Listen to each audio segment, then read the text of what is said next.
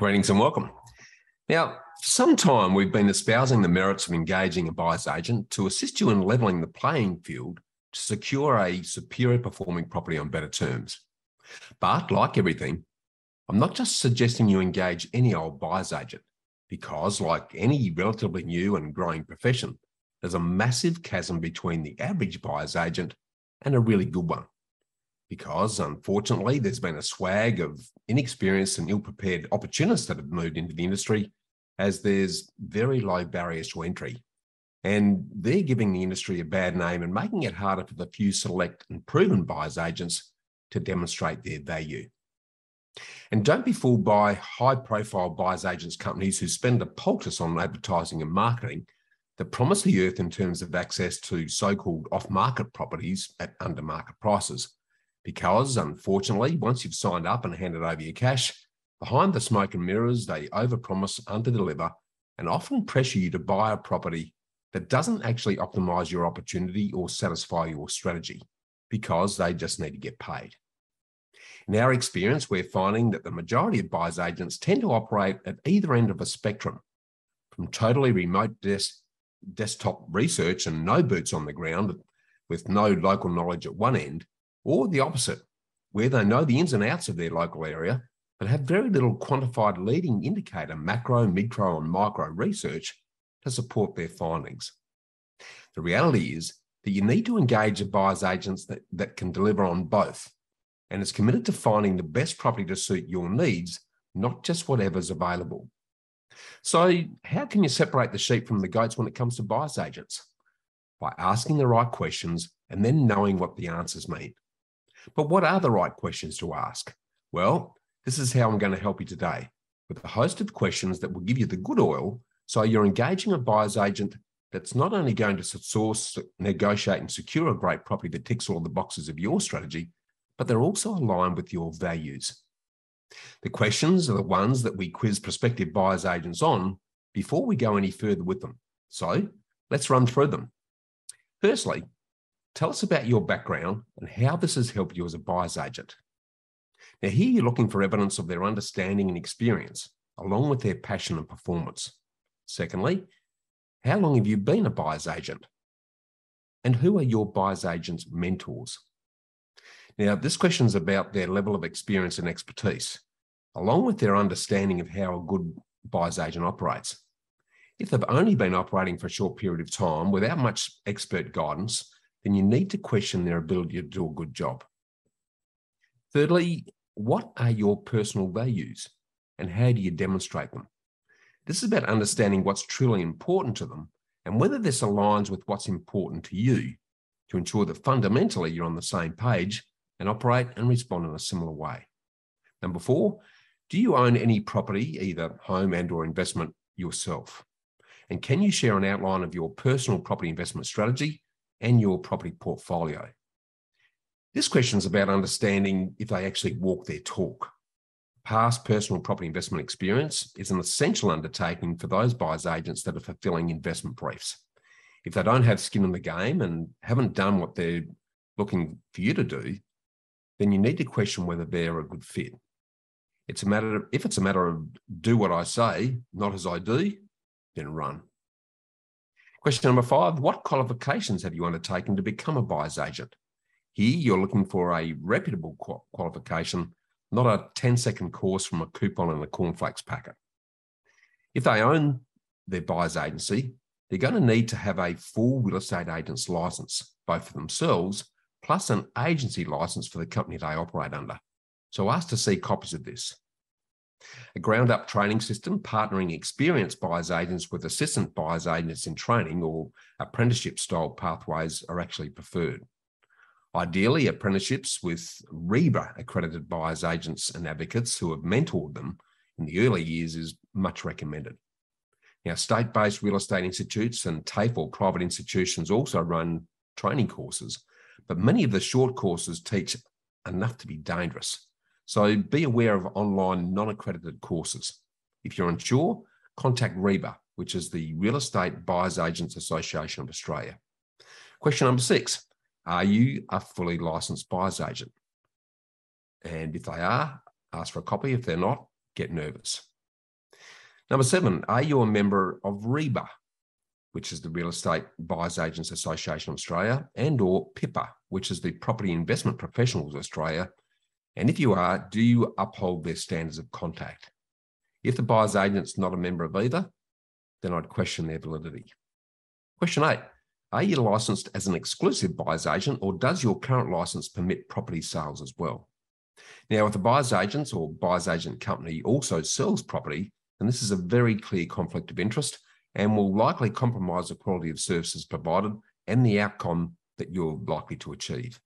So you need to be engaging dedicated independent buyer's agents who only buy property and aren't affiliated with selling agents or others in the industry. Number 9, do you hold professional indemnity insurance? Now, this is critical if something goes wrong and the buyer's agent fails in their duty of care, because without professional indemnity insurance, you're going to be left high and dry and out of pocket. So make sure you get to see their PI insurance policy certificate of currency. Number 10, do you have conflict of interest policies? And how will I know you're going to act in my best interests? Now, everyone's obviously going to say they do, but get them to show you their actual policies as evidence of their commitment. Number 11, what differentiates a great buyer's agent from just an average one? Now, a great buyer's agent relies on in-depth quantifiable research to identify locations. They have an extensive network and good relationships with sales agents to source off-market, pre-market and on-market properties. They're able to negotiate favourable terms, and they have access to a team of independent building inspectors, property managers, quantity surveyors and conveyancers to guide and manage the entire process through to settlement and beyond. Question 12, what areas and or property types do you specialise in? Now, here you're looking for evidence that they have good experience securing the type of property you're looking for versus a buyer's agent who says they do everything, because there's a big difference in the approach required between types of properties and locations. Question 13, how will you add value to our property purchase? Now, listen here for how they're going to do this and then keep them accountable for delivering on this if you actually engage them. And it needs to go beyond the platitudes of just saving you time, money, and headaches. You're looking for superior networks of contacts, sourcing and negotiating skills, and the ability to guide and coordinate the entire property process. Question 14, what's your approach to searching, sourcing, selecting, and negotiating a property? Get them to walk you through their typical process from end to end with real examples of what they've done recently. Question 15, what growth drivers and leading indicators do you use to identify high potential growth properties? Now, here you're looking for forward-looking data, not rear-view mirror history. Think infrastructure, industry employment, and income demographics. Question 16, where do you source properties? Here you're looking for evidence and examples of a strong network of contacts in your preferred area across selling agents, property managers, and others who are able to identify good off-market, pre-market, and on-market property opportunities. Question 17, what process do you go through prior to recommending a property to a client? Now, this is a subtle way to identify the level of due diligence and the checks and balances against your strategy and your preferences that are instituted from the macro right down to the micro level, which then flows into the next couple of questions, which is 18, how do you combine desktop data with local knowledge to identify the best property opportunities? Now, this is about finding a balance of quantifiable data combined with intimate local knowledge to better form property solutions. For example, an area and a property can look great on your laptop and on paper, but local knowledge may identify that the area has a bad stigma or reputation, and locals avoid it like the plague. Next, we go straight for the jugular by asking, what's your due diligence process? Do you have one? Is it in-house or outsourced? What's included? And who pays? The answers here are critical to ensuring that the property that has been assessed against all the key criteria at the macro, micro, and micro levels with quantifiable leading indicator data, not just historic data, combined with local independent professional insights on the area and the property. As a minimum, a good buyer's agent will be providing you with a full report that addresses all of the good, bad, and ugly aspects of the area and the property to allow you to make fully informed decisions. For example, for growth properties, at the very least, you're looking for evidence of new committed infrastructure, new and strong industry and employment diversification, and strong and growing income demographics under what I like to call the 3 I's of growth: infrastructure, industry, and incomes. Question 20, what negotiation approach do you adopt to achieve the best property outcome for your clients? Now, this is also critical, as it's what and under what terms that you buy a property that actually establishes your success. So you're looking for detailed examples of how they've successfully negotiated property purchases to ensure your offer stands out from others without paying a premium for it, particularly in hotly contested situations. You also need to understand how they negotiate favourable terms for off-market properties where there may not be any other competition. And do they include due diligence clauses? And what else do they look at other than price to successfully secure a property on your behalf? Question 21, how do you make a recommendation on price? Now, here you're looking at how they establish a reasonable market value for the property. Do they just use CoreLogic data, comparable sales? Because they need to be able to demonstrate what's the right price to pay for the property. And remember, you're not just looking for an average property at a bargain price, but a great property at the right price, because it's always about quality and value at the end of the day. Question 22, how often do you recommend your clients not buy a property? Now, make sure they give you actual examples of when they've done this, because you're looking for confidence that they're finding you the best property, not just the best available property. Question 23, how many off-market silent listings have you secured in the last 2 years? Now, this is not a deal breaker, as you're not just engaging a buyer's agent to find properties that you can't, and there's a fair bit of smoke and mirrors around this. But knowing that they have a network of contacts that make them aware of off-market opportunities may identify good properties ahead of the pack. But you need to ensure that they're going to still negotiate a fair price on them. Question 24, if I find a property myself, how do you treat this? Now, a good buyer's agent will still get you to pay their fees for the property, as they still need to put the property through their full detailed due diligence process and then negotiate the purchase under favourable terms. Question 25, how long has your process taken from initiation to purchase for your last 5 clients? Now, this will vary depending on location, property type, and the prevailing market conditions, but it's not unusual for the process to take anywhere between 3 to 4 months or more from commencement through to sealing the deal. Question 26, what sets you apart from other buyer's agents, and what do you do differently? And why would we engage you instead of another buyer's agent?